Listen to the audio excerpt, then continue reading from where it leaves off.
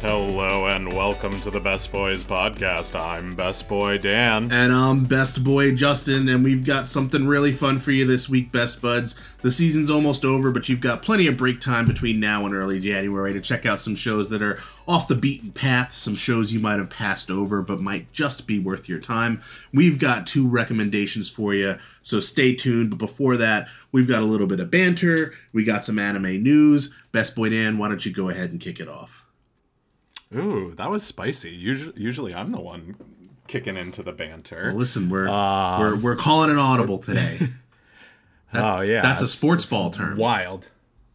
We're just going wild here on Best Boys Radio.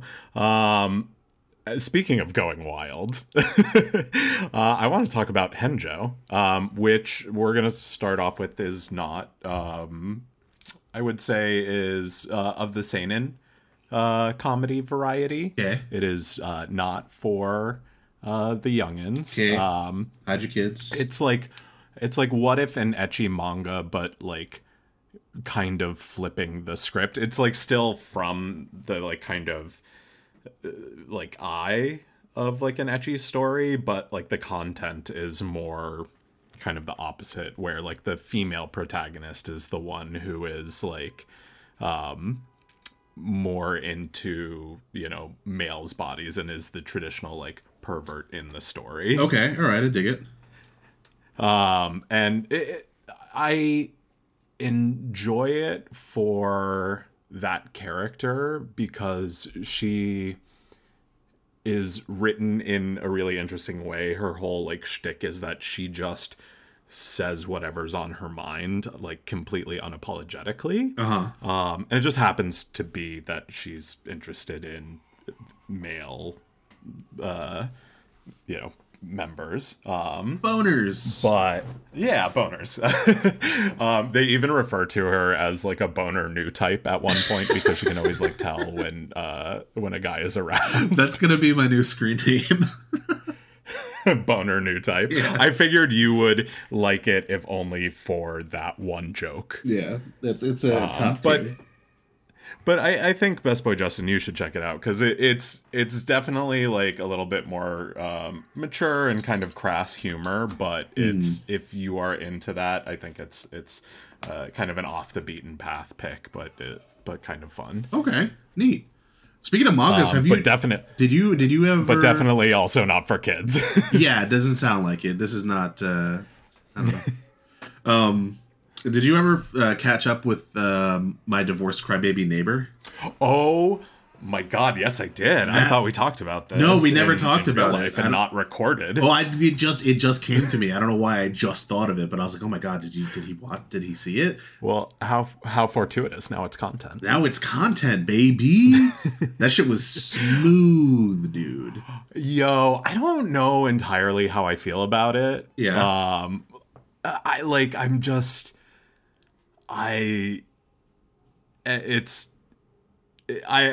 will be interested to see how they play it. We have some wait time. It seems like they're going to take like a little winter break. Okay. But like one hell of a cliffhanger. Like it could go so many ways afterwards. Yeah. That I don't know how to feel about it yet. Okay, fair enough. I think that's a nuanced take. It's definitely really hard to talk about it because it's like such a cliffhanger. Yeah. It's like kind of the culmination of like 2 seasons worth of content. Yeah. But I am glad I started reading that. It's a really good manga. Have we talked about like what it's about on here? Yeah, we've talked about it before, but we could just do a quick little refresher.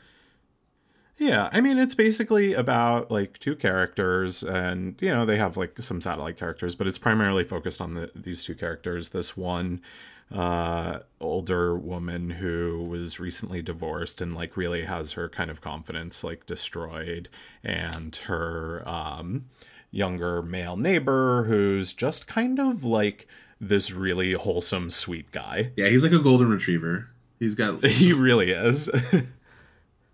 And like part of the fun in it is like you can never really tell if like he's like into her or just like a nice guy. So like there's lots of like like blushing moments and whatnot. And it's a really cute story. Also, would not recommend for the younger audience though. No, and also this is funny because I saw this debate online the other day, and one of the funny parts was like someone was like, "When are they gonna bang?" Ha ha ha ha. But it turns out they actually do, because the author releases special bonus chapters on his fan box, which is kind of like a Japanese like Patreon for like content creators, and those are the chapters where they get it on. Really? Yeah. So it actually like gives the fans everything they ask for. I mean, you have to pay for it, but yeah. That's, honestly, like I'm not going to. Sure. Mostly because I can't read Japanese. Don't ignore all the typing going down from Best Boy Dan's mic right now. But what I will say is I'm like really kind of thoroughly impressed with the synergy of all of it. Like that's like a really good business model. It is, and it's not the only way of their mangas that they do that for. There's another one that they do that for as well. I don't remember which one. But yeah, I mean, it's nice because you can kind of court two classes of audience without alienating either one, too. Exactly. And apparently none of those bonus chapters are like part of, like, they don't have major story development, so it's not like you're missing out on them if you don't read them. But they are canon, I'm guessing? They're canon, but they don't, like, if you don't read them, you won't know that they didn't happen, basically. They don't affect the main storyline. That is the perfect solution. I love that. Yeah. I wish that would happen more. It's also like a really great way to kind of like corner the doujinshi market. Exactly right. You can't get better like doujins than the author himself. Right. But yeah, okay, so cool. That turned into a little extra impromptu section. I like it. I dig it. Spontaneous content. Yeah, and then kind of to wrap up my section, I guess I'm gonna be a basic bitch and talk about Chat GPT. Of course. Because it's like the new hotness. But I had my own fun on it, and I had it write a Best Boys episode. I think Best Boy Justin, you did the same today too, right? I did a couple things with Chat GPT today just because I was curious, but I want to hear what you came up with because I haven't heard this yet. I thought you told me that you did it, but you didn't have it saved, so you couldn't show me. Yes, the reason this week's episode is late too is I've also just been in a black hole of non-existence for like 2 weeks. I thought you were going to say because you've been doing Chat GPT for the past 2 weeks. Because I am Chat GPT. Yeah, I'm been pretty busy. Who's been responding to everyone. I haven't slept a lot. So I actually just had it write an episode that we already did because I was like kind of curious how it would stack up, and I was like, write a podcast episode about America's representation in anime, and it was surprisingly like accurate. Okay. In tone, and like kind of hit on just some of the like general points. Like this was like, the kind of essay you would see like coming out of like junior high or something. It's like, right. It hit all the like headline points and, even quoted some like sources of things. It would totally work. I forget what detail was off in it though. And I know you had some similar issues too, but it just like, it whiffed one thing really hard I was trying to get it to recommend me shonen manga or not shonen manga or anime, right? Because I was like, hey, recommend me some anime, and it like it's Dragon Ball Z, Naruto, One Piece, like Sword Art Online, like all the Attack on Titan, all the things you would expect out of it. I was like, can you give me something with like more of a story or like something that's not shonen? And then it would be like, oh, you should check out like Ace of Diamonds. That's not shonen. I'm like, not quite. You tried. I don't know. So it was like sort of Uncanny Valley, but also like just knowing the content well, I was like, that's way off. But not knowing the content, could totally believe it. Yeah, I think ChatGPT exists in a kind of weird frame for me because, like, I definitely think the whole AI art thing is not good. The way it's being done right now, like, where basically it steals other people's work to make its own work, which is, hey, not good. But I think ChatGPT is kind of more like morally and ethically not quite as bad. Um, but it is kind of funny to see the things it comes up with. I have so I had it write a synopsis for a Yuri anime. Oh, And I actually have really it here. good. Do you want me to read it? Yeah, please do. It's worth listening to. All right, guys. So this I had it. This is the prompt I gave it. I said, please. I say please because I don't want the robots to be mad at me. Um, please write a synopsis for a Yuri anime about hot springs set during the Meiji Restoration. Okay. So this is what it came up with, and this is actually pretty impressive. I would watch it. Our story takes place during the Meiji Restoration in Japan, a time of great cultural and political change. The main characters are two young women, Yumi and Chiyo, who have been friends since childhood. Yumi is the daughter of a wealthy merchant, while Chiyo is the daughter of a poor farmer. Despite their differences in social status, the two girls have always been close and support each other through thick and thin. One day, Yumi's father invites Chiyo to join them on a trip to a hot spring resort. At first, Chiyo is hesitant to accept, knowing that she would be out of place in such a fancy place. But Yumi insists, saying that they can have a fun and relaxing time together. As the girls enjoy the hot springs and the beauty of the surrounding mountains, they begin to develop feelings for each other. At first, they are unsure how to express their feelings, but eventually they confess their love for each other.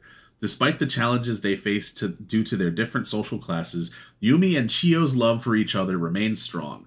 They vow to support each other and be there for each other no matter what the future holds. This is a heartwarming Yuri anime about the power of love and friendship set against the backdrop of the Meiji Restoration in Japan.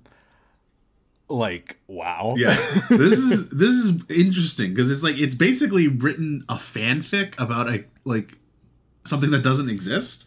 But also Ria Takahashi is going to be the voice actor for Chiyo, so get ready. It's coming out in 2024. Yeah. Best Boys Productions. Yes. So it's definitely one of those things where it's like crap in, crap out. Yeah. Like sort of deal. If you give it the right string of words, it can make some incredible magic.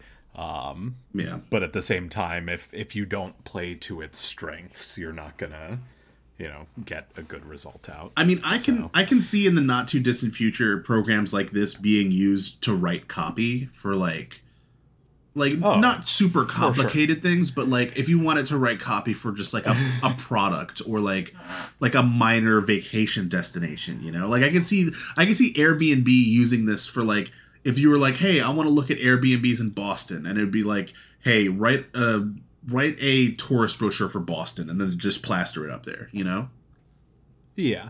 No, I without diving too deep into this, because like I could actually talk about this for a long time, because I thoroughly believe that it's going to replace like my job. Oh yeah. Oh, it's going to replace my job. Like I'm specifically going to end up like having to be the person who communicates with it to get it to do what we need it to. The AI whisperer. I'm end up in this situation. But I would say that like it's not going to be replacing us anytime soon, right? Like you're still going to be coming to the Best Boys for all your anime podcast goodness. But there are definitely situations where it's going to replace people. Like the first one that comes to my mind is Paralegals Gone. Oh yeah. That stuff is all it's all basically just pulling from things. Yeah, I guess that makes sense. Interesting. So it'll be interesting. This is the first time I've seen this sort of technology and been like, oh, I get it now. This is for real the future. Yeah, this isn't chatbot on Google in 2008, like 9 or whatever. Yeah. Let's just hope it doesn't turn into the racist Microsoft bot. Oh God, they made it too strong. They're like, we'll let you consume all of the internet and see what happens. No, maybe don't do that. Speaking of consuming the internet. I'm throwing this to you. Oh, okay. Yeah, I don't know how that works, but it does. I wanted to spend some time to talk about Chainsaw Man episode 8. Dan, are you caught up in Chainsaw Man? Oh, yeah. Okay, cool. So just for everybody who's listening, there's not going to be any spoilers. I'm just going to be talking kind of vaguely about how I appreciate episode 8 as like kind of a work of art, like a self-contained masterpiece almost. Remind me which one 8 is. 8 is the one where it all happens. Oh. Yeah. Like where it where on the train is where it happens, or no where it starts, subsequent events after it. Yeah, exactly. The where it starts. So when the thing on the train first happens. Right. Okay. Yeah. Okay. So I was actually talking with Allie from Our Anime Podcast about this on Instagram, and also like just a heads up, if you guys, I don't just talk to other podcasters on Instagram. If you want to talk about stuff in anime, you can get in our DMs at bestboys_pod on Instagram. But yeah, slide in there. Talk to us. But yeah, I think it was so perfectly executed, and to me it felt like almost like a ballet. Like all of the different pieces are kind of coming together, and you think you have an idea of what's going on, and like you can definitely see the direction it's taking, but it's building. It builds tension up until the point where everything happens. Like again, I'm talking vaguely because I don't want to spoil anything, but it like a number of things happen at the same time in different places, and this episode does a really great job of building the kind of tension you need for such an it's an earth-shattering change in the direction of the show from up to this point. And I thought I was in awe of how well it was done. Again, this is as somebody who has not watched who has not read the manga, so it was a complete surprise for me. But like even if you have read the manga and knew what was going to happen, I think you can absolutely appreciate just how well executed that episode was. So I'm curious to kind of hear your thoughts, Best Boy Dan. What did you think? I think it's actually nice that we have kind of differing experiences with regards to this, because I actually have I'm caught up to the manga as it's airing now. Right.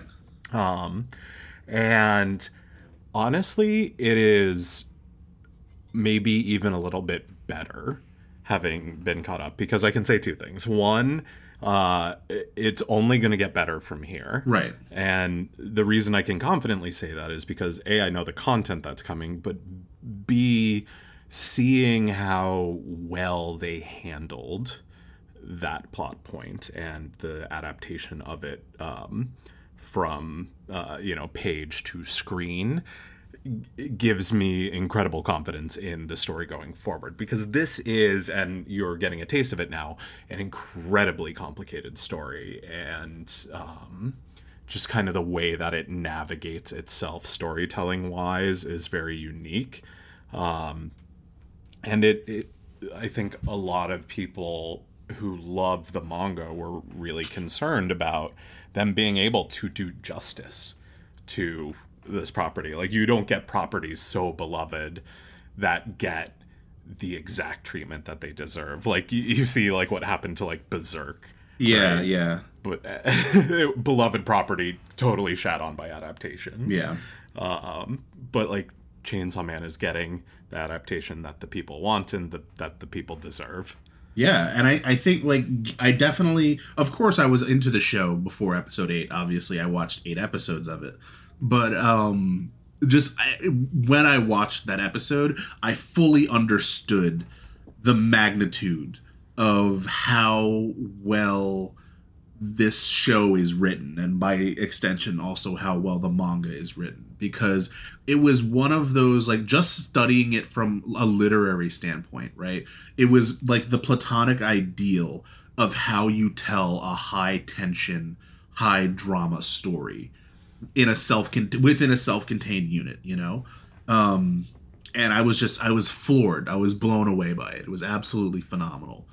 Well, and I think that says a lot about the production team on this, because whoever is directing and is like I guess whatever the, animation equivalent of like director of photography is Right. on this, are like, they're crushing it. Like, these are like movie quality episodes. Like, even just thinking about the like most recent one in that like kind of graveyard with all the like crosses. Yeah.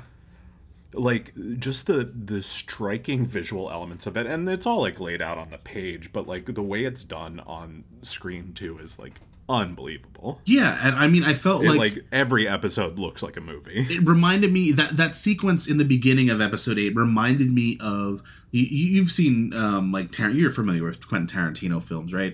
Yeah.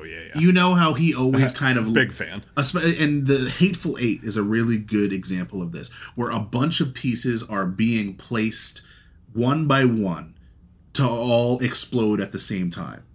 And that's exactly what it reminded me of. It reminded me of the way Tarantino lays out his films, which is, of course, probably not an accident, because we have that kind of callback to Tarantino in the OP. It's definitely not. Tarantino is very obviously like a huge inspiration of the mangaka. Of course, and obviously, the thing that that you're referencing with the graveyards, that whole scene definitely reminded me a lot of some of the Good, the Bad, and the Ugly, those spaghetti western films, which is probably being referenced as well. But I'm not going to go on about it too far. Like, I just wanted to. This is for the fans of the show out there who maybe saw the same thing I did. Maybe you didn't. Maybe you disagree with us. Let us know. If you haven't been watching the show, you should probably watch it. It's definitely worth your time. But yeah, any final thoughts on that, Best Boy Dan? Oh my God, watch Chainsaw Man. Yeah, it's watch so it. Good. So the next thing I wanted to talk about, I just kind of wanted to give a little bit of insight into the way my brain works. So, like, how do I choose? Oh God, I know. Yes, turn it off now. Strap in. Shut it down. I wanted to give you an idea of like the path my mind follows when choosing to watch a show, because it's not normal, I don't think, or maybe it is. I don't know. But we're going to talk about how I ended up watching a particular show. And this all starts... I mean, every time I try and watch something, I basically just have an existential crisis. Oh, God. Okay. So, I don't do that. so I'm sure you're doing better. So this all starts with One Piece, right? So as you, Best Boy Dan, know, and some of the listeners probably as well, I've been kind of tackling One Piece in bits and pieces. Haha, see what I did there? But lately I've been really into it, right? Like, it finally hit for me, it really clicked. I finished... How many episodes in are you in? Or like 80 something, so I'm almost 10% through. But no, and it really kind of hit. I'm now like in the middle of the second season somewhere, or maybe like in the first third of the second season. But I've been really enjoying it. The show is phenomenal. Obviously, it's an enormous undertaking. I probably won't be finished with it for another 5 years or something, when I'll be caught up, and then by then it'll be like episode 2000 or something. But so that's where this kind of story begins. And I was the other night, I think like a week ago, 2 weeks ago, whatever it was, I was sitting there. It was like 3 a.m. on a Saturday or something. And I was like, yeah, like, I really enjoy one of the things I really enjoy about watching this particular part of One Piece is that it is an older anime. And I was thinking to myself, I was like, older anime just hits different sometimes, and that can be good or it can be bad. And like, I was thinking to myself, well, what's another old anime that I might want to watch? And I was just kind of browsing through Crunchyroll, just kind of looking for like, what's a show that I know but never finished and is older. And that's when Rurouni Kenshin popped up in my my Crunchyroll list, and I was like, oh, this show. So that's how I started watching Rurouni Kenshin, right? Which comes with its own set of baggage, because I don't know, how much do you know about the whole thing with the writer, the mangaka from Rurouni Kenshin? He was like caught with CP, right? Yeah, he was. Massive amounts of it. And the huge problem with that is that the only punishment he ever had, he had to pay a fine, and the fine was like $2,000. So like, not cool. And he's like still alive and working. So yeah, they feel great about. He's still working on this him. particular property. So yeah, that's why, you know, it's kind of a complicated moral area where, you know, I'm watching the show and like, because I did never end up finishing the show as a kid, and I was just like you know, thinking about what does it mean to watch this show? Can you separate the art from the artist? You know, all those typical questions that you have, right? Which I'm not going to get into a moral debate about it in the moment. That's not what That's for another podcast. Yeah, that's not what this story is about. I just, you know, wanted to, for people who are going to be like, he watched Rurouni Kenshin, he doesn't know. No, I know the thing, and I'm thinking about it, and it's something I'm cognizant of and dealing with.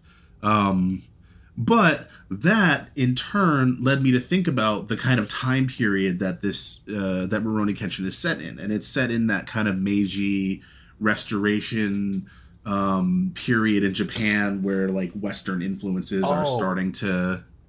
What? Speaking of which, I just heard about this great Yuri story in the Meiji Restoration period in a hot spring. Oh, it has hot springs. Oh, I can't wait.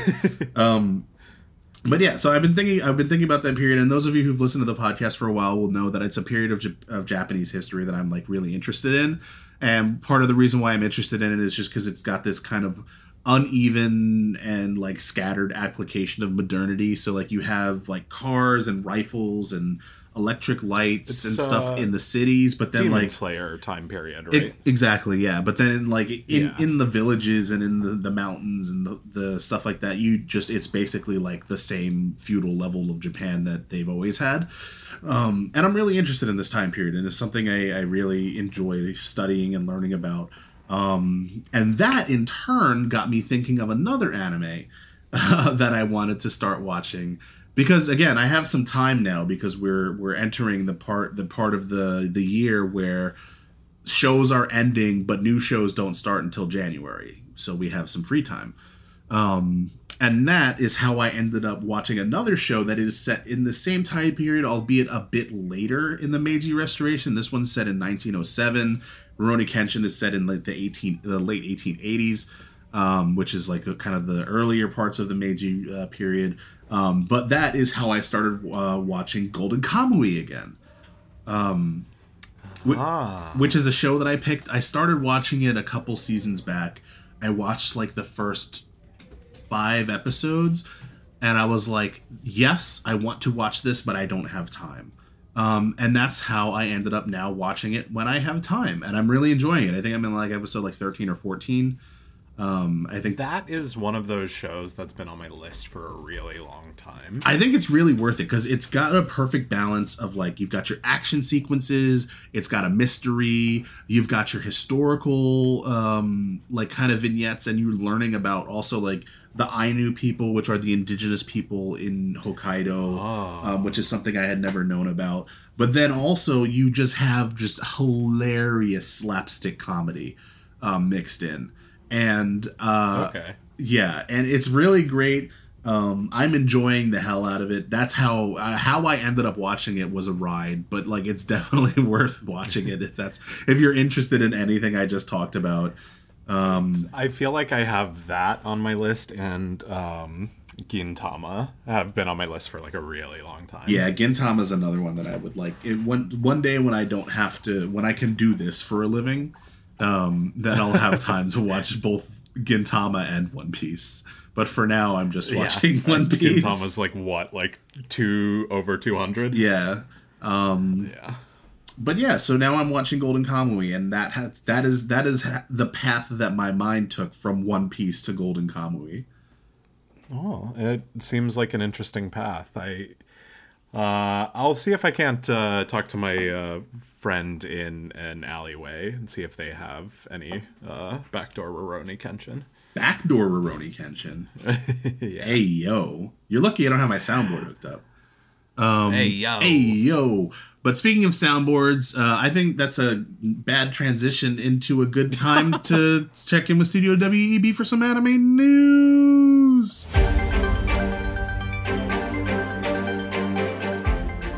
That's right, best buds. We have all the anime news that could possibly be curdling in your refrigerator right now. You see, this was a perfect opportunity for you to do something Christmas themed, and yet here we are.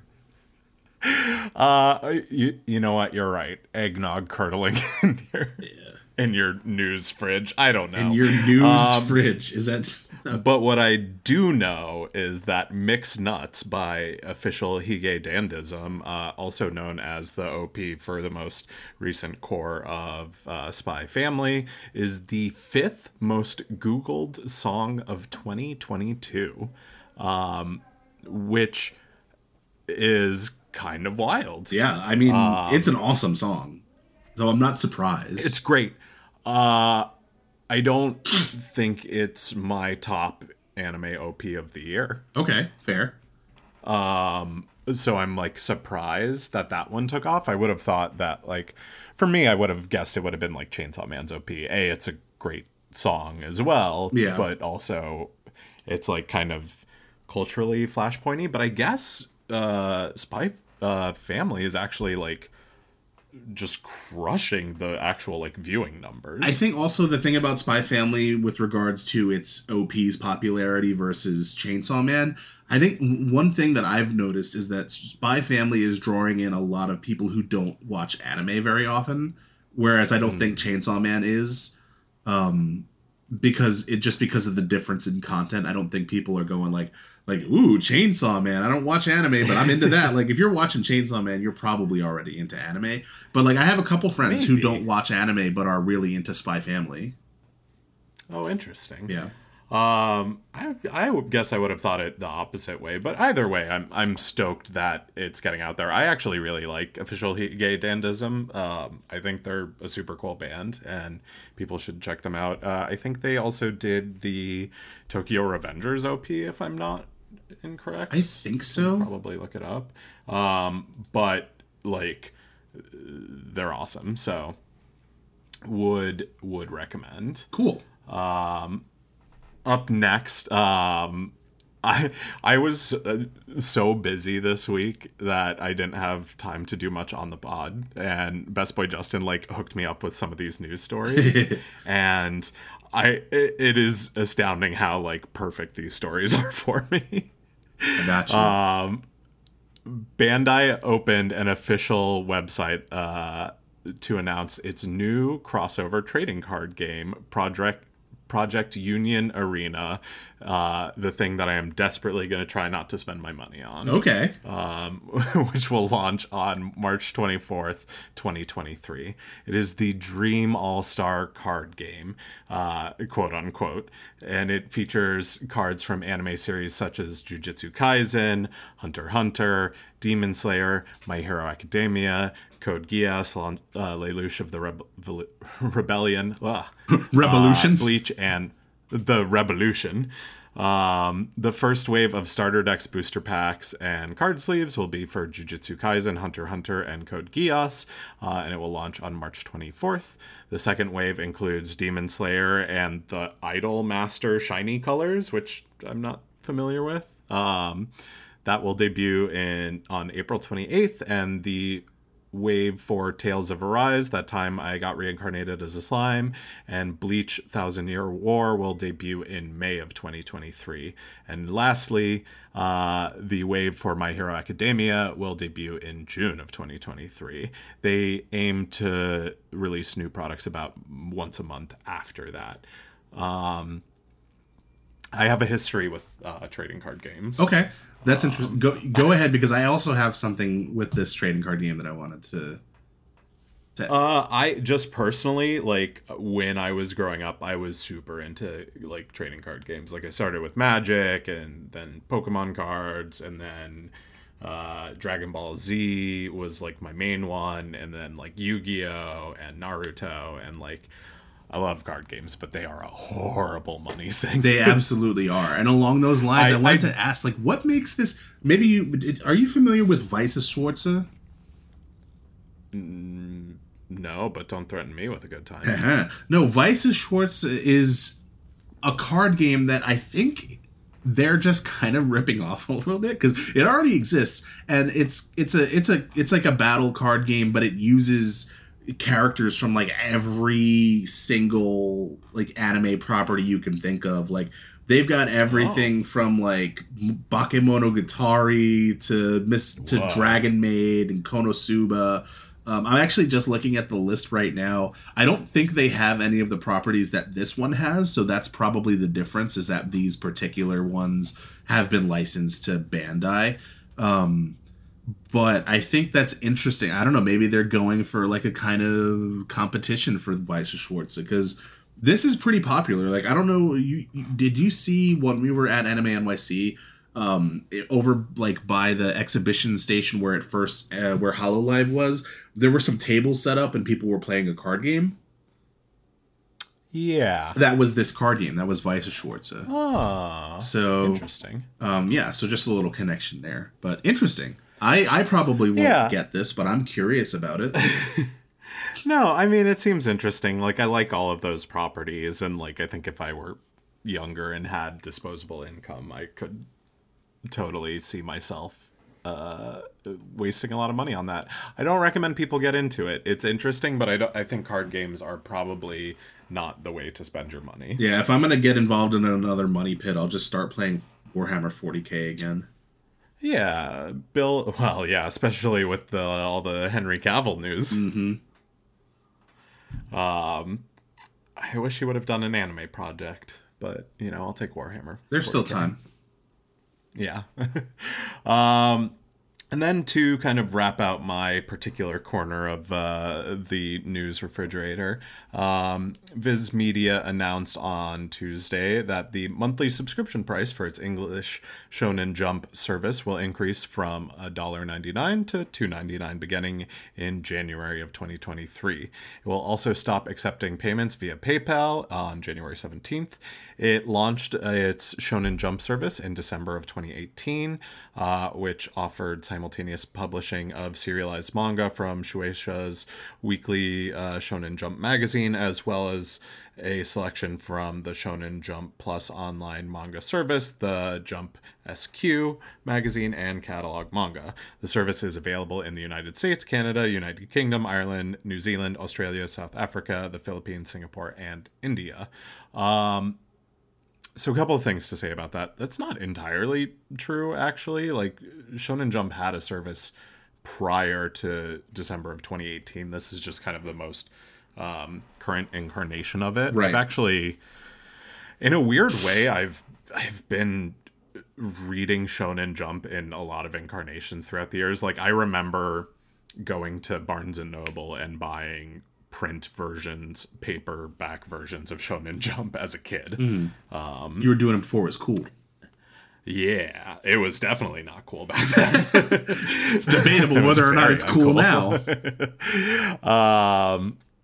But then they had this like online service, which was kind of similar to what it is now. But it was super dope because they used to send you all kinds of like free like promo cards and stuff. Like, I got a whole bunch of Yu-Gi-Oh promo cards from them. Just like mailed to me like every quarter. You remember back when companies used to just do that? Do you remember demo discs? Oh yeah. You know? Oh yeah. Companies don't do that anymore. Well, especially like magazines used to come with like, you know, a level of a video game on them. Yeah. Or like multiple like game packs. Mm-hmm. I remember, okay, hold on. I'm going to get real old for a second. I remember buying a DVD set of anime, and the last disc in the set being just a disc full of previews for other animes. Oh my god. I'll do you one better. I had, this is a little off topic, but I had a friend whose uncle worked for Nintendo. And he used to get all of the distributor copies of the games for Game Boy. So like they all. Wait, is this like a for real? My uncle works for Nintendo story? No, this is for real because he used to get them. They were all black cartridges. They didn't have any art on them. They just had like a little label on it that would say like Legend of Zelda: Link's Awakening or whatever. Like because they were official distributor copies. So, like, he had every single Game Boy game and never had to buy one. He was basically our Game Boy Those library. would be worth so much money today. I think he probably still has them. I don't think he's supposed to, though. Like, if he tried to sell them, Nintendo would probably get involved. I mean, black market. Yeah, there you go. I got a guy in an alley. I got a guy. But yeah, anyway, moving on. Moving on. If you don't mind, I'm just gonna take this next part of our release and updates segments. Before you do, I just wanted to comment. I'm pretty sure I did predict on the pod that they were going to increase their price, so I was right.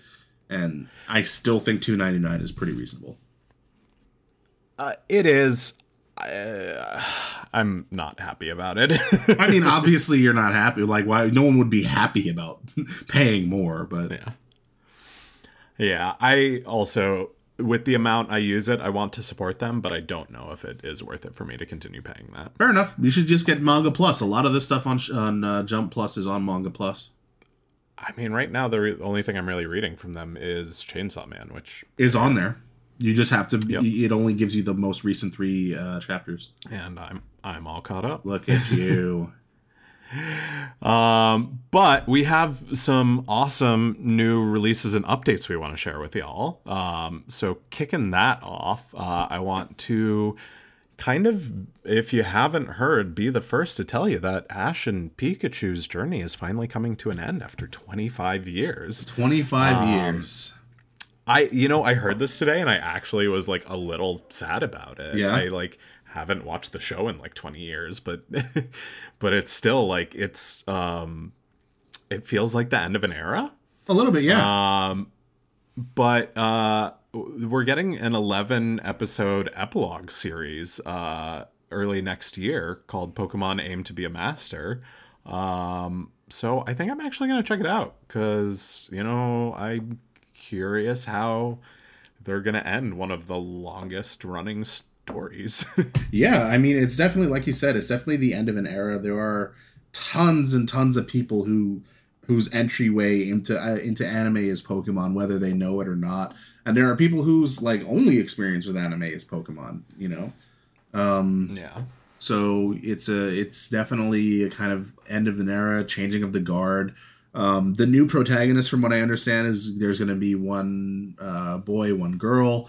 They apparently both look like characters from Witch from Mercury, which is funny. They, you know what? Now that you say that, they totally do. The guy looks like Guel, and the girl looks like Nika from Earth House. Oh yeah, the Earthian girl. Yeah. So that's funny. Yeah. But yeah, changing of the guard with Pokemon. It's crazy, crazy time. Yeah. Speaking of Witch from Mercury, we've got some scheduling news for the Gundam show. The official Twitter account for Mobile Suit Gundam: The Witch from Mercury has announced that there will be some delays in the releases of the last few episodes of the anime's first part due to special holiday programming in Japan. The episode 10 is out already. Episode 11 will be releasing on Christmas Day. Okay, so that's December 25th. Merry Christmas to you. Exactly. Justin. I get Gundam for Christmas, and isn't that the only thing I've ever wanted?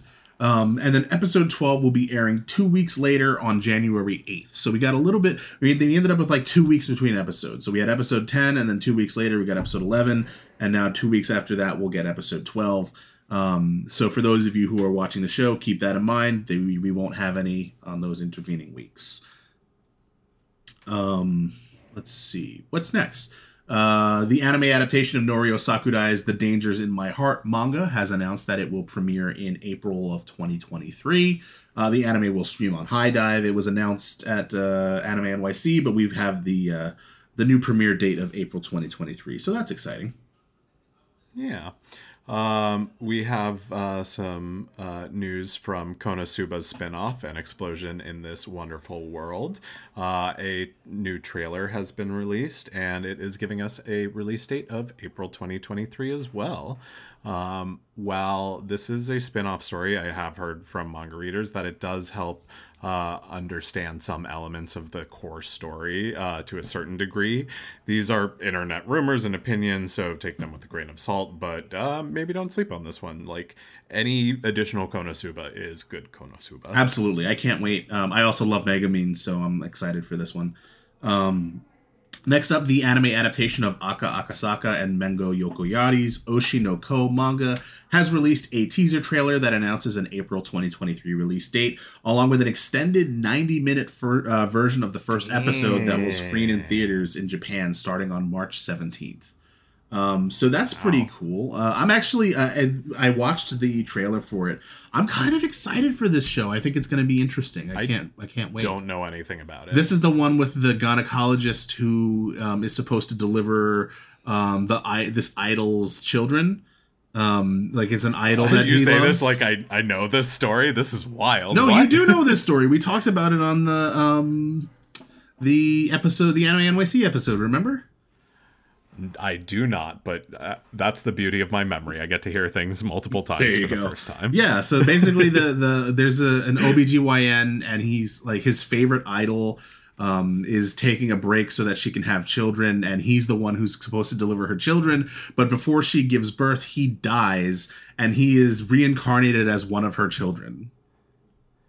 Whoa. Yeah. Wild. Yeah, so I'm kind of curious about this one. But another one that I'm actually kind of excited for that just got greenlit that I actually had no idea about. An anime adaptation of Masahito Soda and Kuro Tomiyama's Firefighter Daigo of Company M, The Orange of National Salvation manga has been announced. That's a hell of a title, by the way.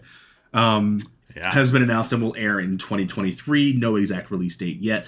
The synopsis from Viz Media is as follows. Fire, smoke, adrenaline, and fear. When everyone is running to escape from a fire, a few courageous people are running to jump right into the thick of it.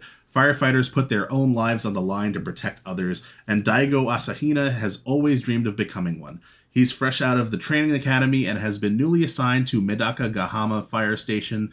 Cocky and overconfident, Daigo responds to a few calls and is quickly humbled and put in his place. He's still got a lot to learn before he can call himself a true firefighter. And I'm actually pretty excited for this one. My grandfather was a firefighter for many years, so it's something that's kind of been in my life since I was a child. I was in the junior fire company in my neighborhood. I also did some firefighter adjacent training as an adult because I used to work on an airfield, so that's a thing I had to do. But that's kind of part of the reason why I was drawn to Fire Force, though obviously it's an entirely different type of firefighting. Literal firefighting. Exactly. But I've been looking for a kind of more realistic firefighting anime, and this looks like we're going to get it in Daigo. I've never read the manga, so it's going to be totally new for me, but I'm really excited for this one. Yeah, it seems right up your alley. Absolutely. And then to round out this section, things that are up my alley. GL Bunko has announced that Inori's I'm in Love with the Villainess light novel series is getting an anime adaptation that will air in 2023. The synopsis from Seven Seas is as follows.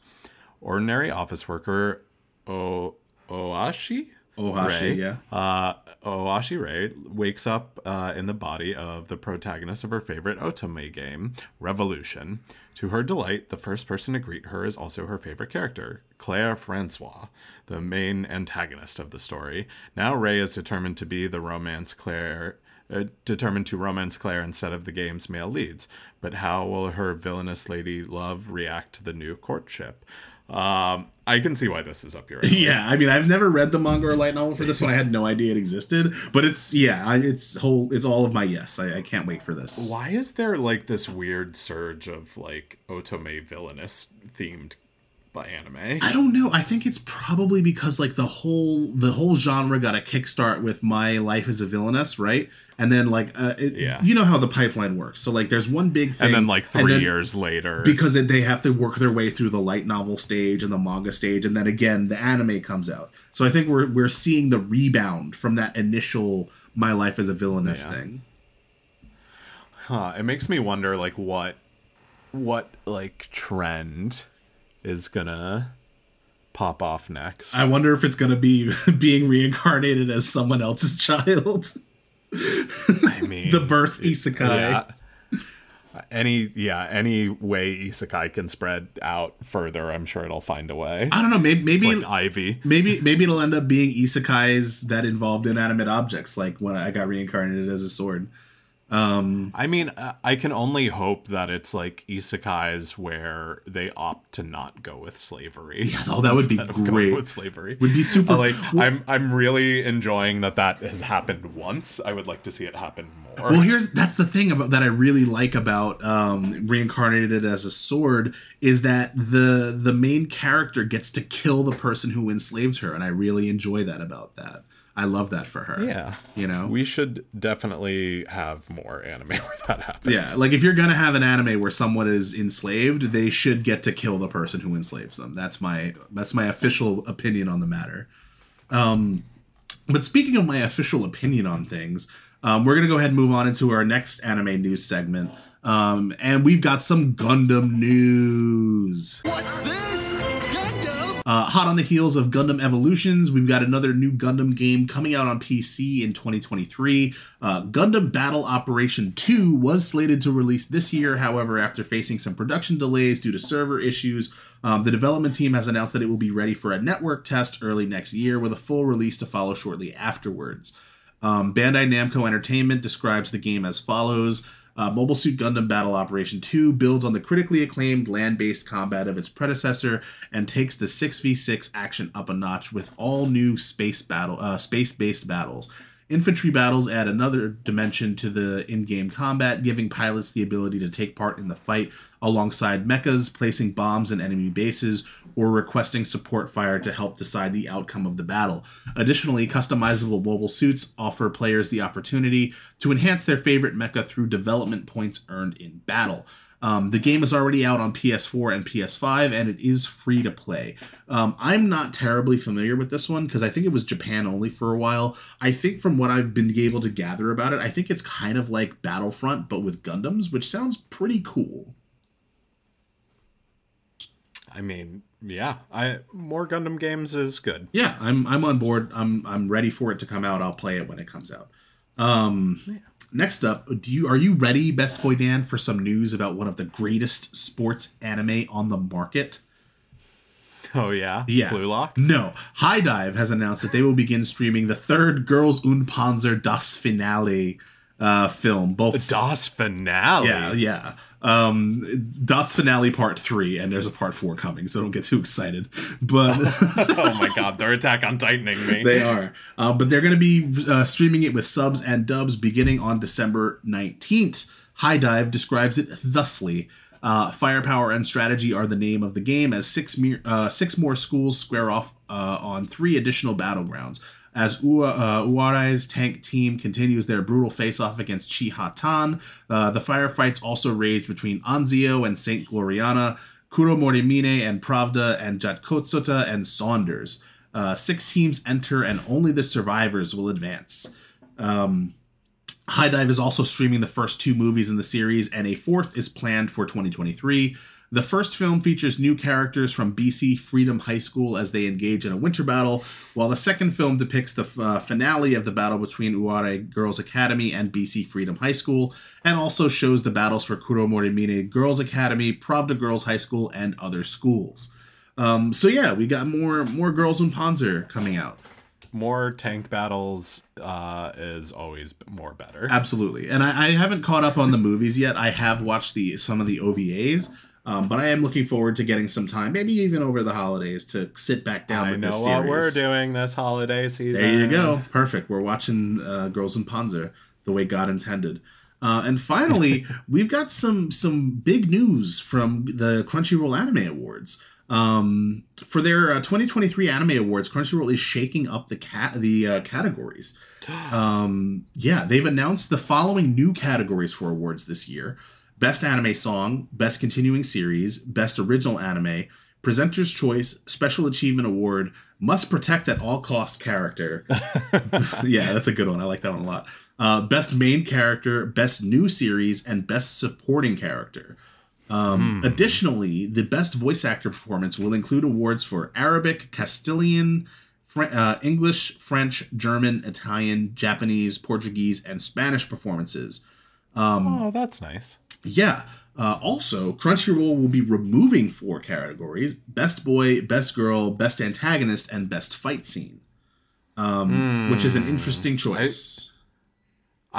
Well, as the Best Boys, I have feelings on the first two, but I especially dislike them removing Best Antagonist and Best Fight Scene. Yeah, I'm not. I think they probably did it because they're like, hey, if we're gonna add all of these, we need to cut some, and these are what got cut. And I also suppose that like Best Fight Scene is like just asking for trouble. yeah, I mean, but don't worry, Best Buds. We, the Best Boys, will pick up Crunchyroll's slack, and we will be crowning a Best Boy, a Best Girl, a Best Antagonist, and probably even a Best Fight Scene. So stay tuned.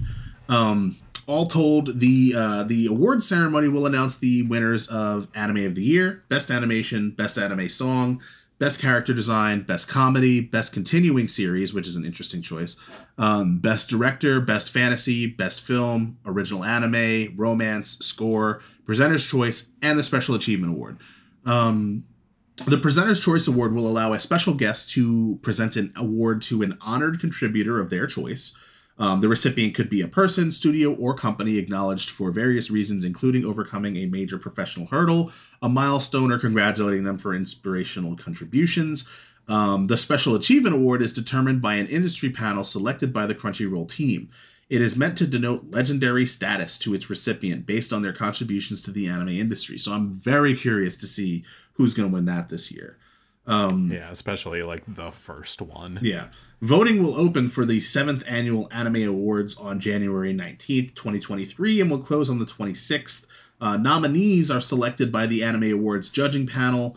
The program will take place in Japan for the first time at the Grand Prince Hotel, New Takanawa's Hiten Main Banquet Hall in Tokyo on March 4th, 2023, with hosts Sally Amaki and John Kabita.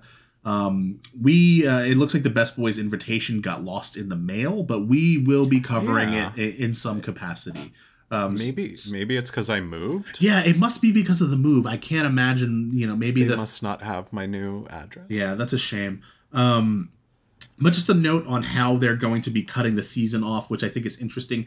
The fall 2022 anime season will not be eligible for this year's awards and will instead... What? Well, they will instead be a part of the 2024 awards. The 2023 awards notes that for a series to be eligible this year, one episode aired on television or online in Japan between November 2021 and September 2022, at least in part. This means that shows which aired during fall 2022 are not eligible for this year's show. However, two core 2021 series are eligible for the 2023 awards after also appearing in the 2022 awards. So in short, it's very confusing. Yeah. Okay. Well, so weird. So Chainsaw Man won't be on the ballot. Chainsaw Man will not be on the ballot until next year. That is correct. But Spy Family will. Yes. Okay. So that's interesting. Yeah, I think it's... and Spy Family will also be on the ballot next year, too. So yeah, Spy Family will be on the ballot this year, and next year, 86 was on the ballot last year and will be on the ballot this year. Interesting. So yeah, that's kind of how it breaks down. That will make for interesting awards, I think, because everyone has this season fresh in their minds. Yeah, exactly. So I think we're going to see some interesting stuff. Again, like I said, we will be covering it in some capacity. I don't know if we'll do a whole episode on it, or maybe we'll just talk about it in our banter section, or whatever the case may be. Maybe we'll even do a bonus episode. Who knows? But for the time being, that kind of wraps up everything we had for this installment of Anime News. Why don't you hit us up? Let us know what you thought about it. Are you excited for the new Crunchyroll Award categories? What do you think about them dropping some of the categories that they did? Is there any new show you're excited about coming out? Do you just want to geek out about anime? Hit us up. We're on Instagram at bestboys_pod. You can also send us an email at thebestboyspod@gmail.com. We would love to hear from you. With that being said, I think it's time for us to go ahead and check in on the meat and potatoes of this week's episode.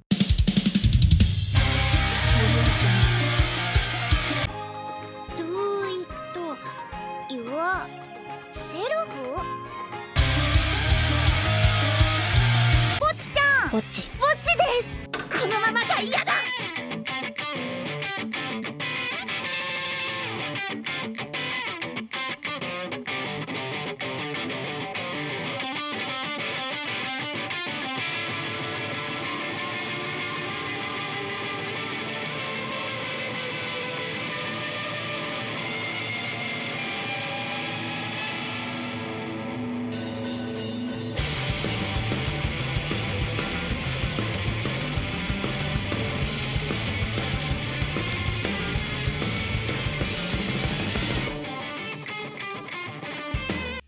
タロック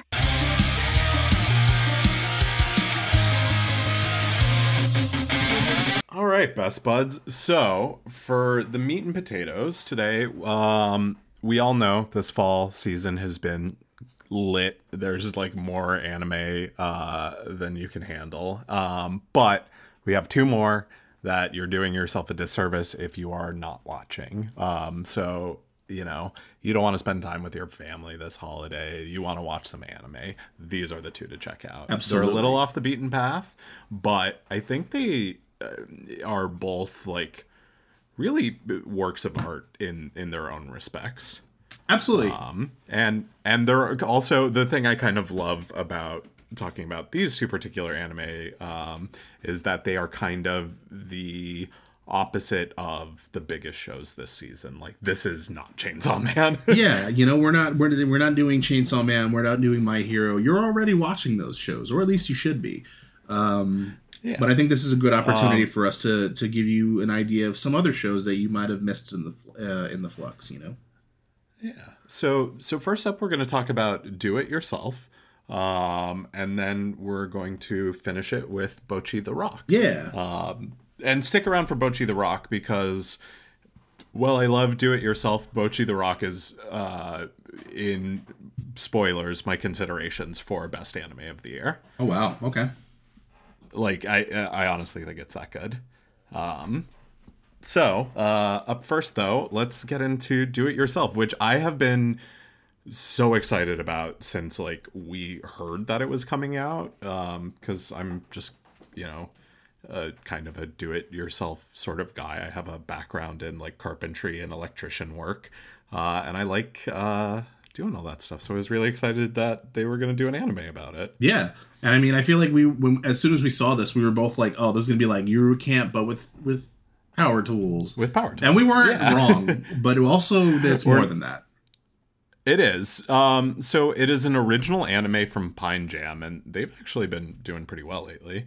It airs Wednesdays on Crunchyroll, if you want to get caught up before it ends.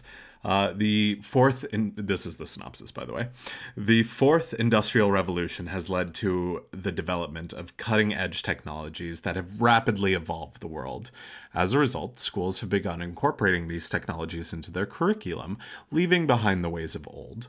One such institution is the elite UU Girls Vocational High School, where both Serufu Yua and her friend Miku Purin Suride have applied. Although tech-savvy Purin is accepted into UU High, the accident-prone Serufu is rejected and enters the traditional Gata Girls High School instead, driving a wedge into their friendship. On the way to class, Serufu gets into a bike accident, and Rei Yasuko, passerby who attends the same school, fixes her damaged bicycle.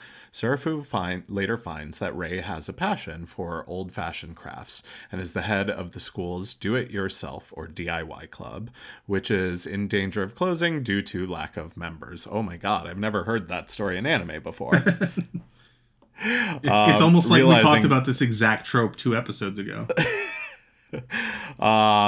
Realizing that this may be her chance to repair a relationship with Purin, Serufu joins the club in hopes of creating projects that could bring them together once more. As the DIY club welcomes new faces, Serufu learns to not only build handicrafts, but also new friendships along the way. Oh, I love that last line of the synopsis. Of course, it's going to be... That last line of the synopsis is like the exact same as the last line of the AI-generated synopsis that we just generated. I mean, you're not wrong. You know, I think this does a pretty decent job of explaining what the show's about, but not kind of all of the charms of it. Yeah.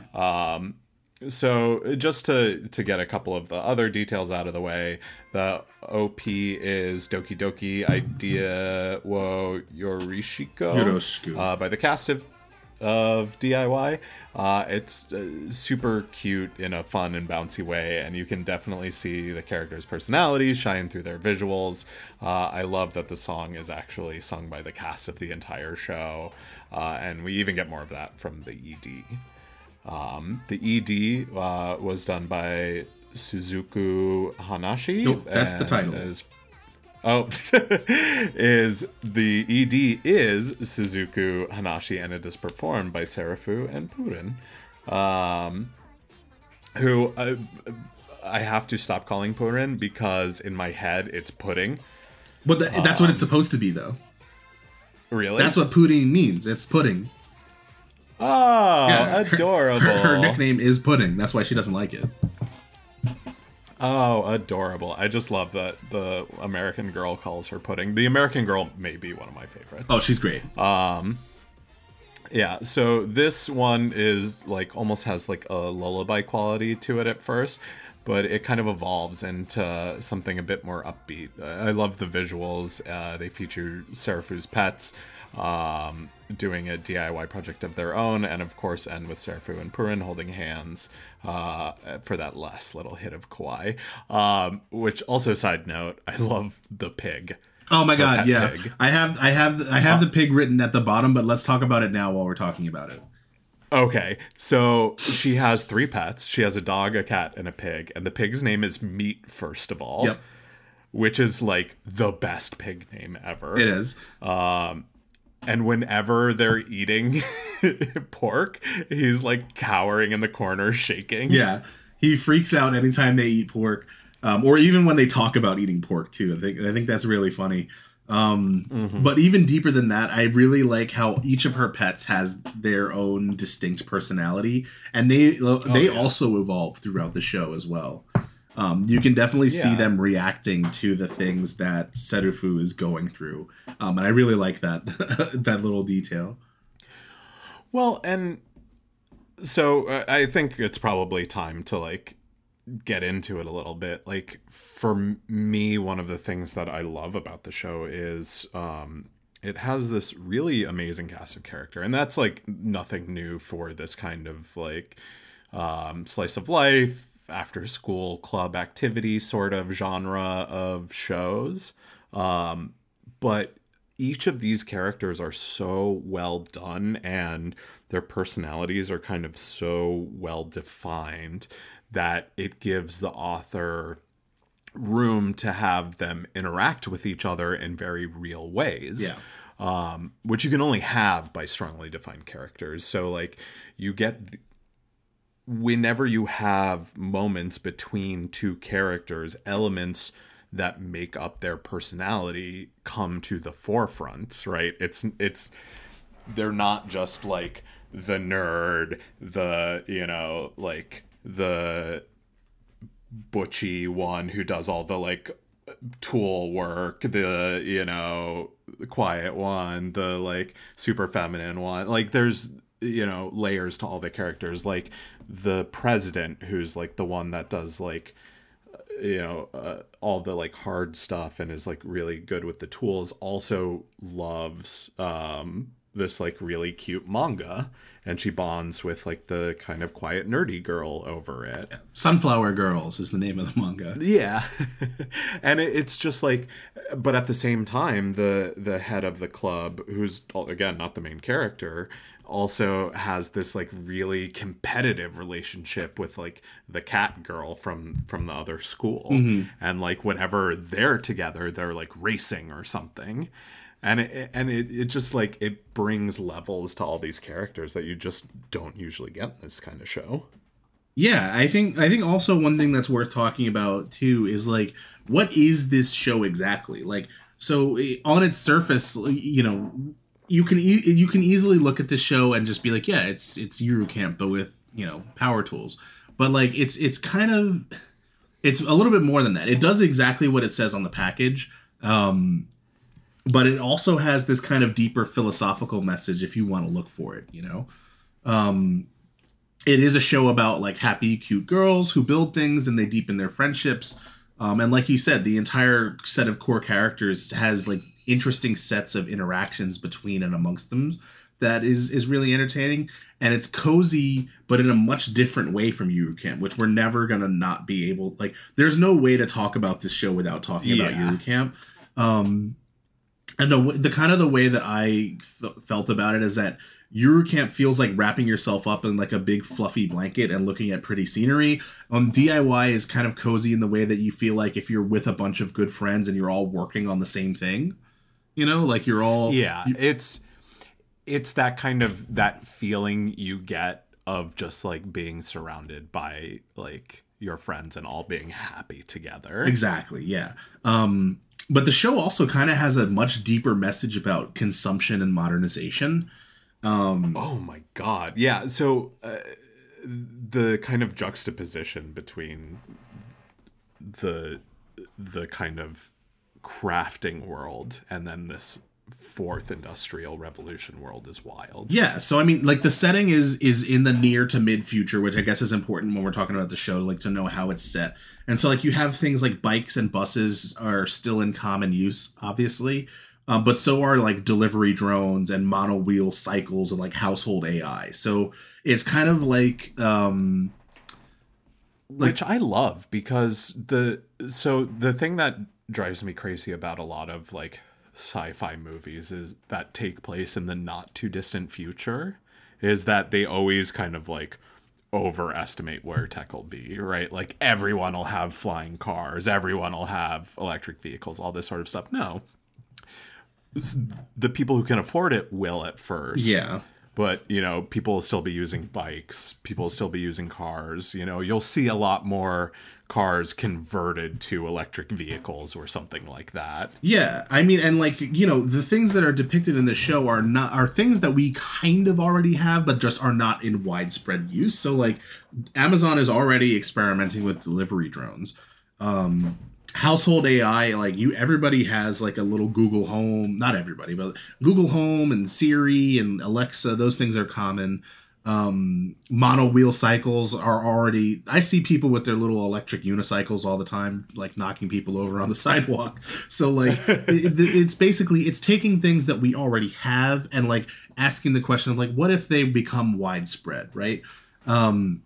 But the earlier episodes of the show are kind of dominated by this tension between Serufu and Pudding. And Pudding kind of represents this relentless march towards modernity. So like she's possessed with this urge to discard anything that she views as outdated or obsolete. But this, including Serufu. Exactly. This urge kind of upends her life when suddenly the next thing that seems outdated to her is Serufu. Because she didn't get into this prestigious, like bleeding edge technical school, right? And Serufu at the same time is this kind of embodiment of like a laissez-faire, like traditionalism. Like, so she doesn't have the same need for like the next gen technology that Pudding does, but also by the same token, it doesn't bother her, right? She knows that she needs to change and she's aware of her flaws, but she's not in a rush to reinvent herself, you know? She kind of just takes things as they come. And on the surface, these two personalities should clash and they should be completely incompatible, but they actually aren't. And I feel one of the things I really like about the show is the way that it handles that dynamic, because while they occupy completely different ends of the spectrum, Serufu doesn't resist change and Pudding excels at adaptability. And these two qualities are kind of what allow them to reconcile their relationship. And, you know, kind of on a philosophical level, they represent a hope for achieving progress without discarding everything that kind of represents our past, you know? Mm-hmm.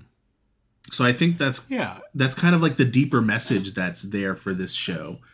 And it is this kind of like, you know, existential clash between like, you know, technology and tradition and all of that sort of stuff. And at least for me, like, I think that's what really struck a chord with me in this show, aside from just the wonderful characters, is, you know, this space that it makes for you know, these projects even in this world, right? And it shows how like you can have all this stuff, but like there is an importance to it, and it's like it's a skill that's not worth, you know, losing or letting, you know, go by the wayside. Yeah, like I am very traditionalist in the sense that like I think that it is in most people's best interest to have a general knowledge of, you know, how to use a screw gun, how to hammer in a nail, you know, to just live in the world and do those sorts of things. But at the same time, I'm also like, I work in technology. Like, I very much believe in, you know, modernization and you know, automation and stuff. Like, I have smart things in my home, but also, you know, the desk Justin is recording at, I built. Yeah, and I think that's kind of the central question that this show is asking. It's like, in a world where you can 3D print if you can 3D print a bench, why would you build one? And I think that's the question that this show is going to answer, you know, or is seeking to answer.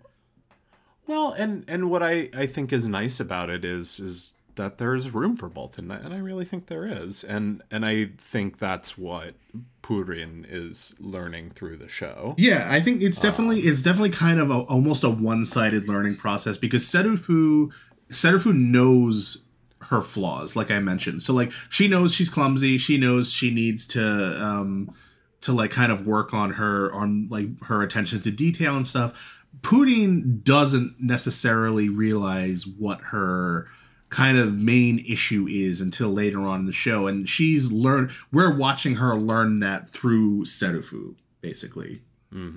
Yeah, and I think that's an interesting way to do this.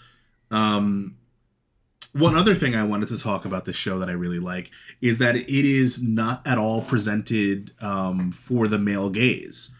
And this is something that I enjoy quite a bit, because there's actually not a single moment of it. And I really appreciate that in a show sometimes. And this is something that's interesting, given that Pine Jam also does Tawawa on a Monday. Which is so that's a topic for another discussion, but it did strike me as odd that like, it was like, oh, here is this really like well done, like non-fan service show, but also they do the most fan service show also. But I don't know, I was thinking about it. It might be kind of odd for me as like a cishet male to say that I appreciate that the show is not made for the male gaze. But when I say male gaze, I'm talking about the quote unquote male gaze. But I don't think it actually is. I think I get tired of being pandered to with males fan only service want sometimes. one thing, and it's cozy anime about DIY projects. Exactly. Like, I mean, don't get me wrong, I do enjoy fan service sometimes, but like, I don't need studios to constantly beat me over the head with it. Like, hey, dum dum, look, boobs, butts, like, pay attention.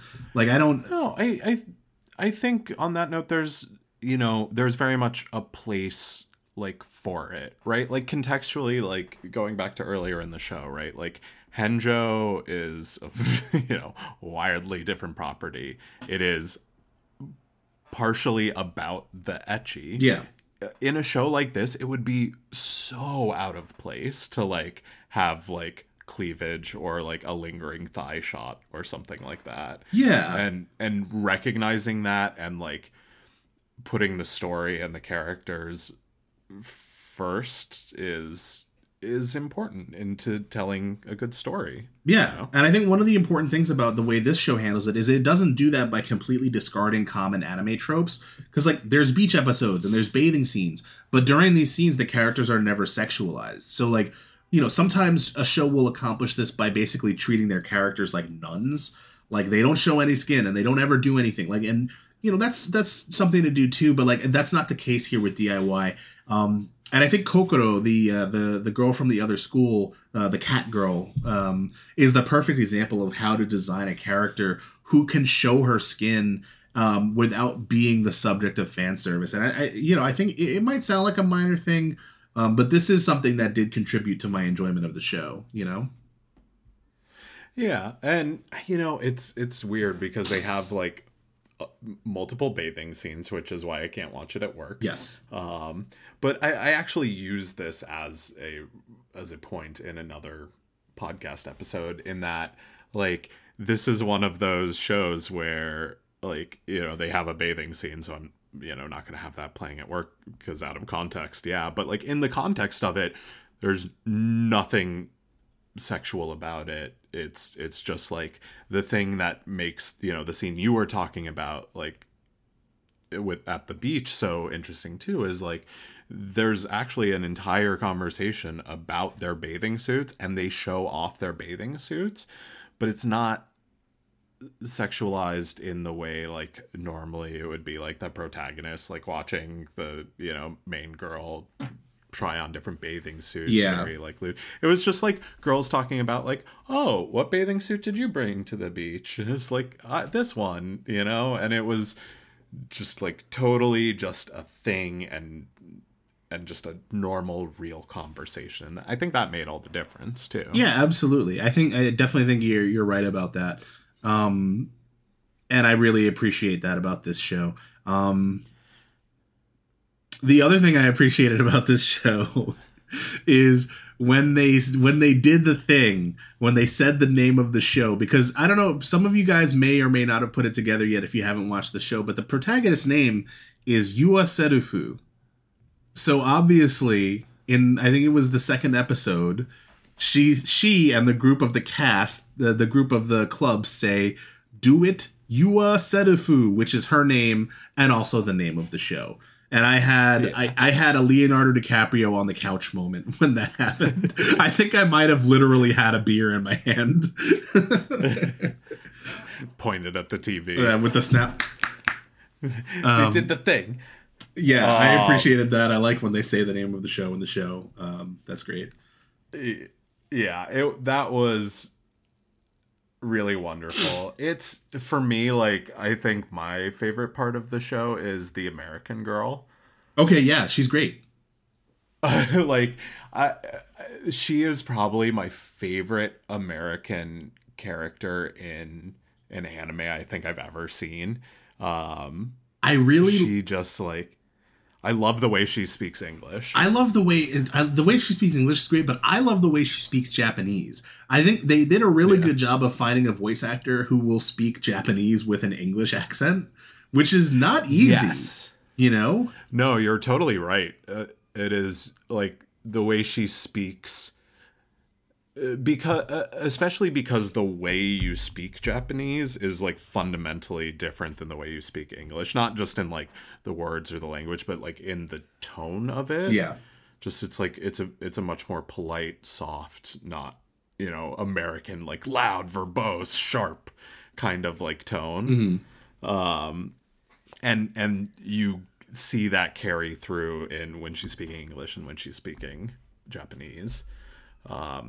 She's also just kind of like a very like practical character. Like I said, I love how all of the characters are differentiated. So like, you know, the leader of the club I think is really cool and, you know, has a lot of dimension. The cat girl is just really fun. Yeah. And you know me, I always love the Gyaru. Of course. I love the way that the American girl says, "Good job, Pudding."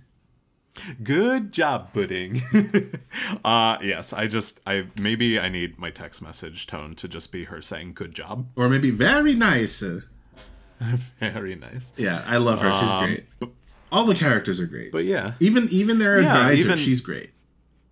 The advisor's great. Her, you know, Serafu's mother is really good. Like, even the littlest characters that, like, cross the screen are well fleshed out, and you get a sense of who they are very quickly, and in a very show don't tell sort of way too. Yeah, even Pudding's mom is great too. Like, you only see her in one episode, but she's great. It's funny, they do a really good job of building her up to be like, oh my god, my mom is super strict, like this is really bad if she catches it. And then she walks in and she's like, oh, okay, yeah, that's fine, perfectly cool.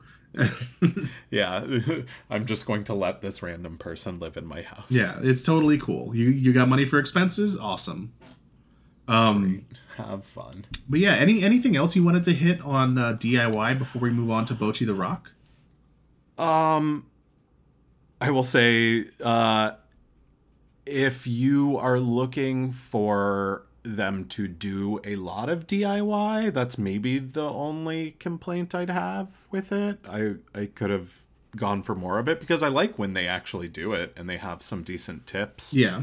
And that's like one thing I like about kind of niche shows is usually they get into the content, like, you know, with Super Cub, like they got real deep into like all of that, and I feel like this one is really more about the relationships than the topic. Yeah, it's not like Yuru Camp where you're going to learn a bunch about like camping and like destinations in Japan. They have one big project that they do as opposed to a bunch of little ones. So yeah, that's a thing to note about the show, of course. But you know, I think if you have even the slightest passing interest in slice of life, and you just want kind of like a really easygoing but like interesting story and character piece, this is a strong recommend. Yeah, absolutely. I highly recommend the show. Obviously, we wouldn't be talking about it in this episode if I didn't. Again, it's got a little something for if you just want a cute girl's story, it's there for you. But if you want a deeper story about like, you know, some philosophical questions, it's there for you, you know? Yeah. And I think with that, we're gonna jump into Bocchi. Yeah. Which Best Boy Justin's gonna take us through. But I think if you had to watch one other show this season, I'm gonna say it should be Bocchi the Rock. Yeah, I think you should watch both of these shows. Yes. But yeah, Bocchi the Rock is an anime adaptation of Aki Hamaji's 4-panel manga of the same name. It is currently streaming on Crunchyroll with episodes releasing on Saturdays, so definitely check it out. Yearning to make friends and perform live with a band, lonely and socially anxious Hitori Bocchi Goto devotes her time to playing the guitar. On a fateful day, Bocchi meets the outgoing drummer Nijika Ijichi, who invites her to join Kessoku Band, which literally means zip tie band. When their guitarist, Ikuyo Kita, flees before their first show. Soon after, Bocchi meets her final bandmate, the cool bassist Ryo Yamada. Although their first performance together is subpar, the girls feel empowered by their shared love for music, and they are soon rejoined by Kita. Finding happiness in performing, Bocchi and her bandmates put their hearts into improving as musicians while making the most of their fleeting high school days. And this description actually doesn't really do service to the show at all. This is kind of the description you would write about the show if the show was like your typical idol anime, and it is not. But we're going to talk a little bit more about it in a minute. Honestly, because we make our initial opinions on like what shows we're going to watch for this season, this wasn't on our list. No, it wasn't. Because like we read that and we're like, okay, another idol show, like, which is probably on us. We should probably watch more idol shows, but it just, you know, didn't seem like it would be something we'd be into. Yeah, but it definitely was. But before we get deeper into it, we're going to talk a little bit about the music. Obviously, this is a music anime, so there's going to be tons of music. But specifically, we're going to talk about the OP and the EDs. The OP is Seishun Complex by Kessoku Band, and you might recognize that name. That is the name of the band in the show. All of the songs in this show, from the OPs and the EDs, but also the songs inside the episodes, and all the music thereof, is actually done by the cast of the show. The cast of the show is Kessoku Band. And you can actually buy their CD. It comes out on the 28th. They have a full-length CD coming out. Yo, I'm gonna listen to that because the music slaps. Yeah, the music is really good, and the OP is no exception. Without exaggeration, this is definitely one of the best OPs of the year. It's definitely up there with Chainsaw Man, as far as OPs are concerned. I really, really like it. As far as mixed nuts. Yeah, as far as the EDs are concerned, we actually have 3 so far. I think we'll have 4 by the time the season ends. The first one is called Distortion. It's more of an upbeat kind of bass heavy song than the OP. It's really nice. I love the chibi drawings of the characters. And that's something that's going to continue across all 3 of the EDs. All of them are accompanied by visuals that feature chibi versions of Bocchi and the rest of the cast. The second ED is called Kara Kara. All of these are by Kessoku Band. Definitely this one has more of like a prog rock feel to it, which I really enjoy. It's probably my favorite of all of the ED songs that we have so far. And the visuals kind of showcase like a little Bocchi in her sad girl phase, which is kind of cute. It's got all like the raindrops and the umbrellas and stuff. And then ED3 is the song. The title probably doesn't translate well. It's called "What Is Wrong With." So that's not a complete thought, but this is more of a box standard anime ED. It's got a lot of the rock elements you would expect from this show, and also the chibi characters do little cute dances, which I of course appreciate. And, you know, as we dive into talking a little bit more of the show, I want to say, I think, you know, off the top, this is probably the most underrated show of the season. And not just by us. Yes, obviously we did sleep on it in the beginning because we have a blind spot for kind of idol anime. But I think overall, the talk about this show has been that if you're missing it, you're missing out. Oh, yeah.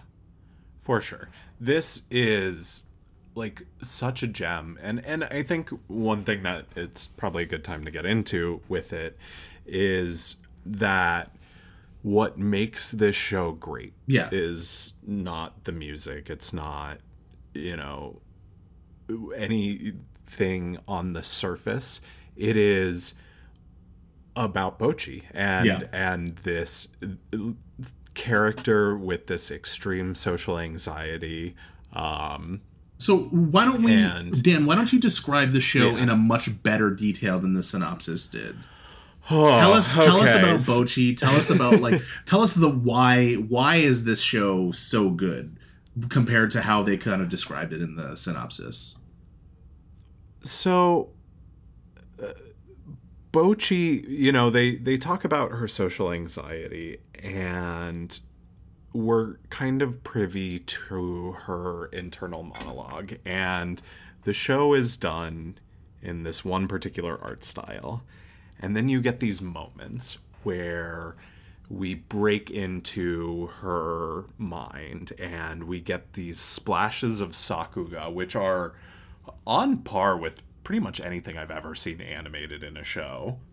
In anime, when it is animated, because there are times where it's claymation, there's times where it's stop motion, there's times where it's a painting, there's times where it's a painting, there's times where it's pictures, there's times where it's like videos.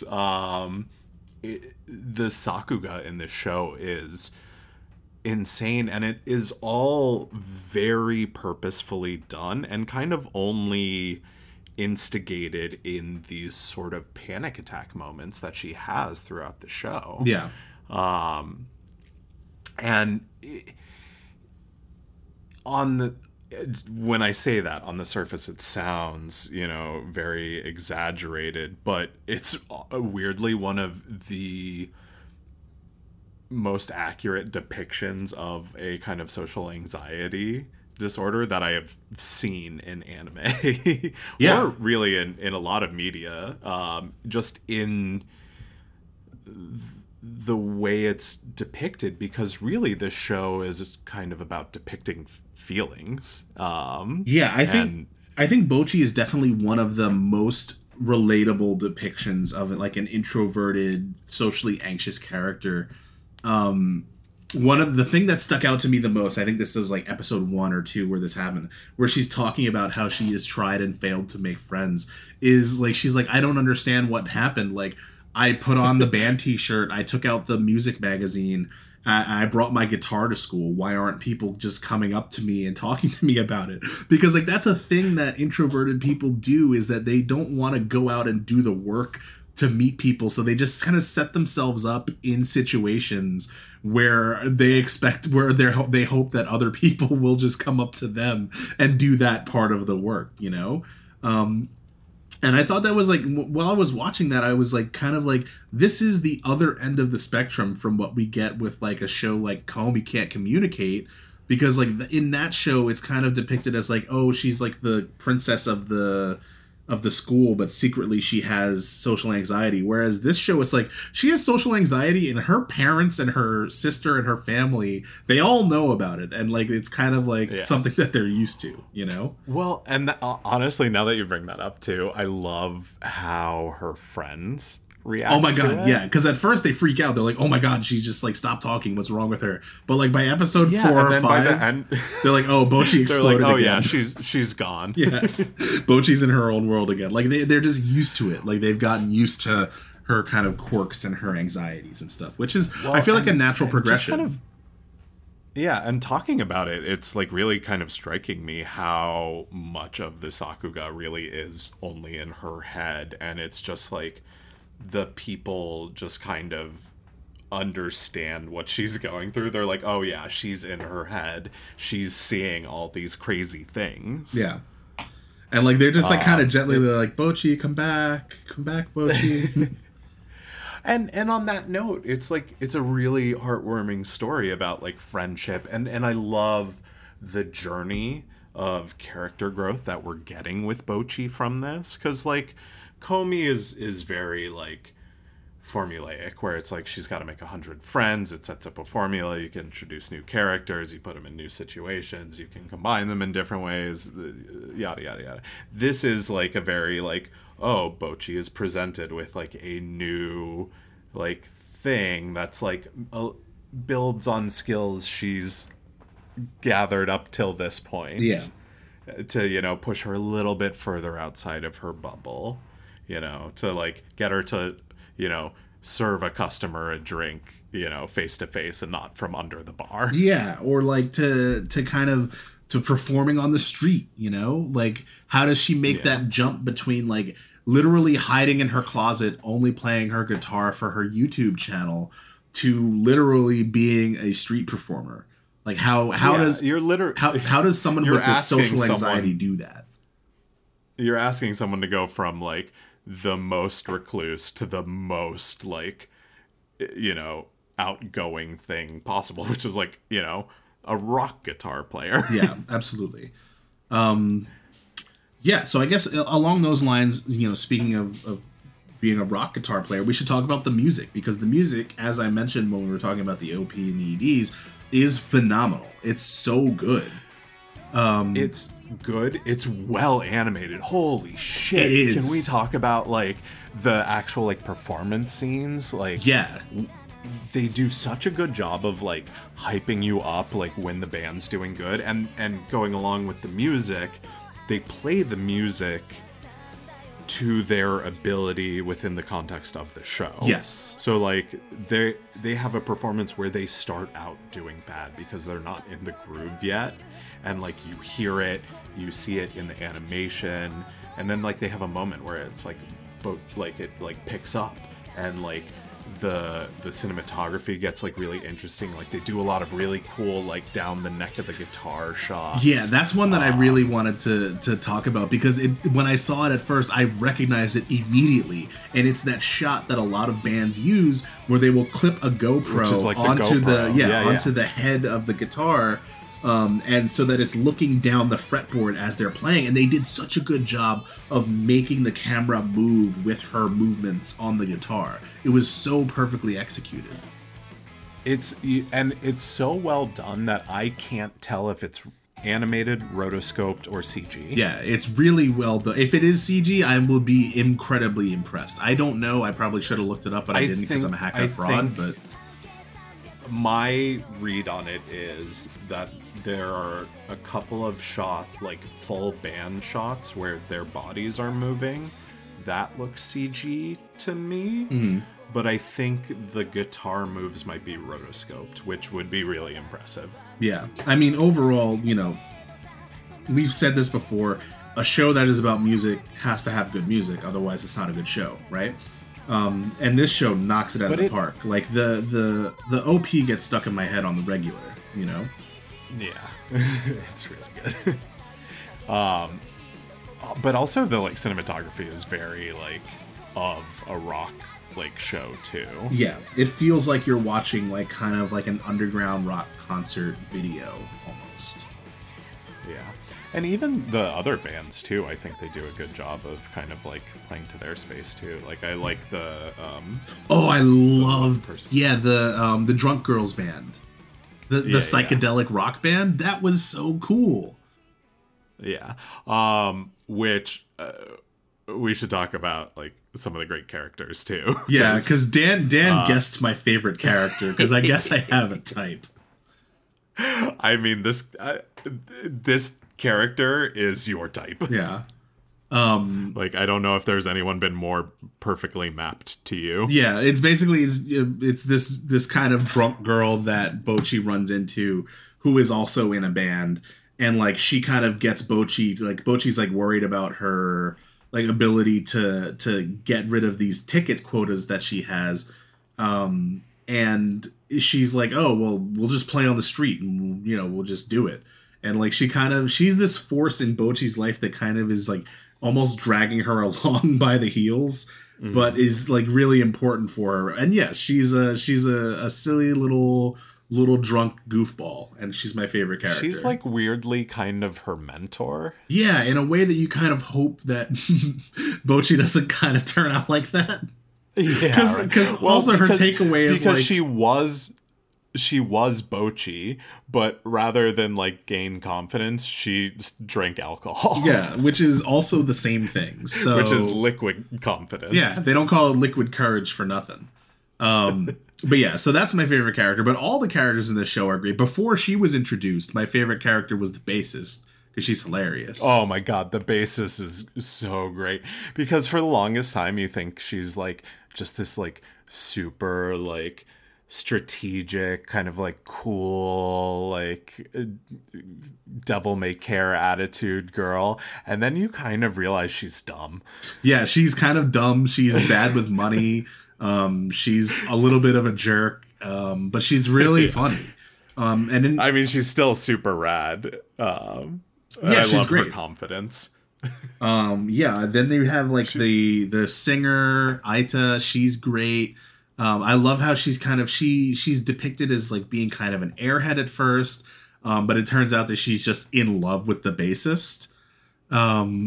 So like she is at the same time a more and less complex character than she is initially presented as, which I think is done really well. Everyone kind of has like very like subverted expectations of who they like really are. Yeah, even the manager. So like the manager, who is the drummer's sister and who manages the live house, is like you see it looks like at first like, oh, she's like a really strict like kind of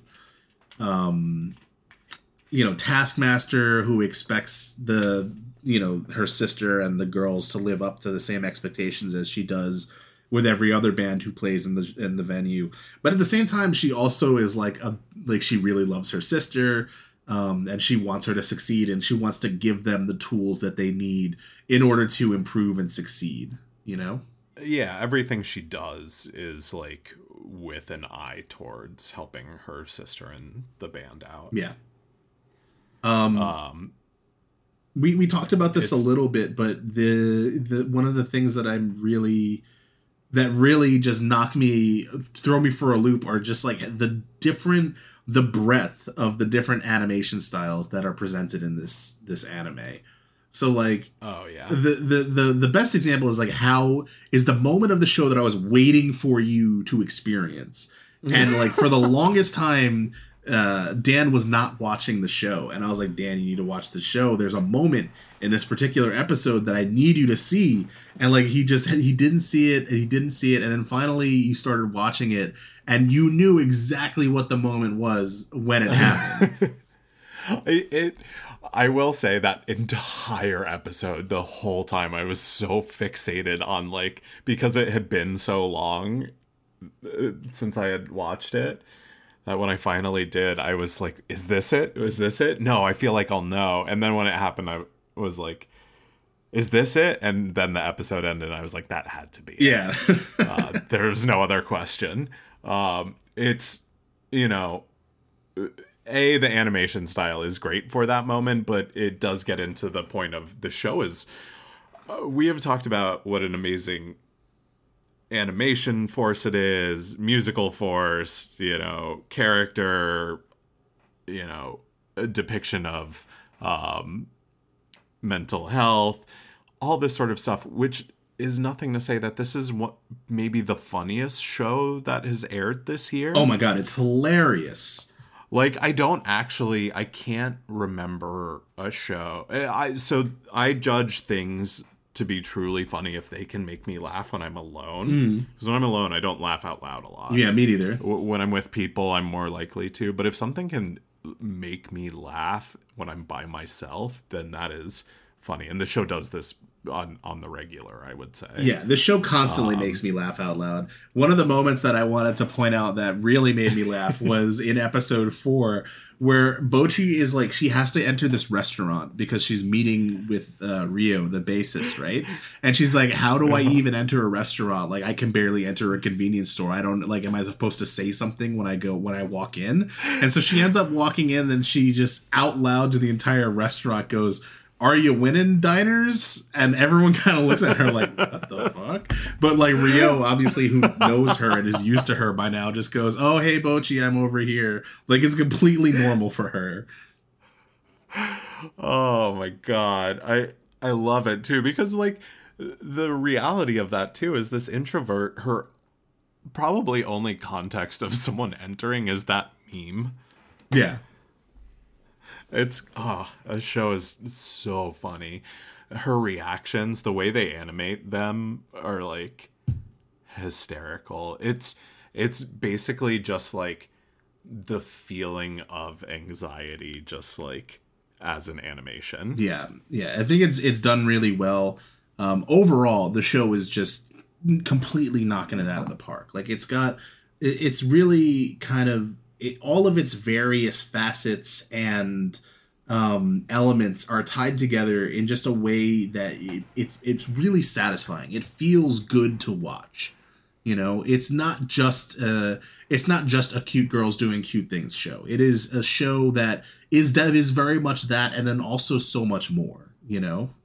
Oh yeah, it's that. It's a good story. It's a comedy. It's good music. Art piece. It's a badass like rock show. Like, there's a lot going on, and this is a show that if people were willing to try it out, I think so many more people would enjoy this than would expect. Like, if all like hesitations and like societal complexes were taken away, like this show could easily be hugely popular, across so many demographics.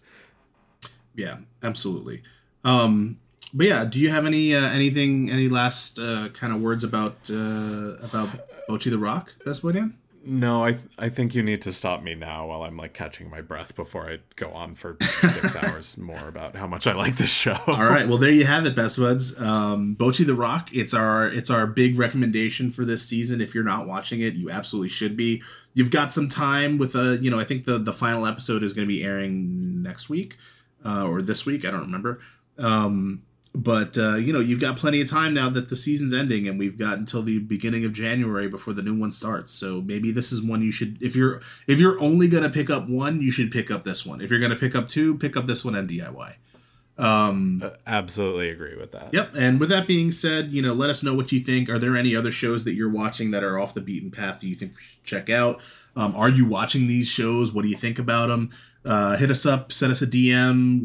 We're on Instagram at bestboys_pod, or you can send us an email at thebestboyspod@gmail.com.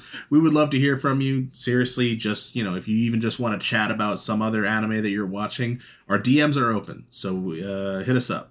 Slide on in. But yeah, that about does it for this episode. Our little seasonal spotlights, Power Tools and Power Rock. Thank you for joining us, and have a happy holidays out there, Best Buds. Yeah, happy holidays. Good night. Good night.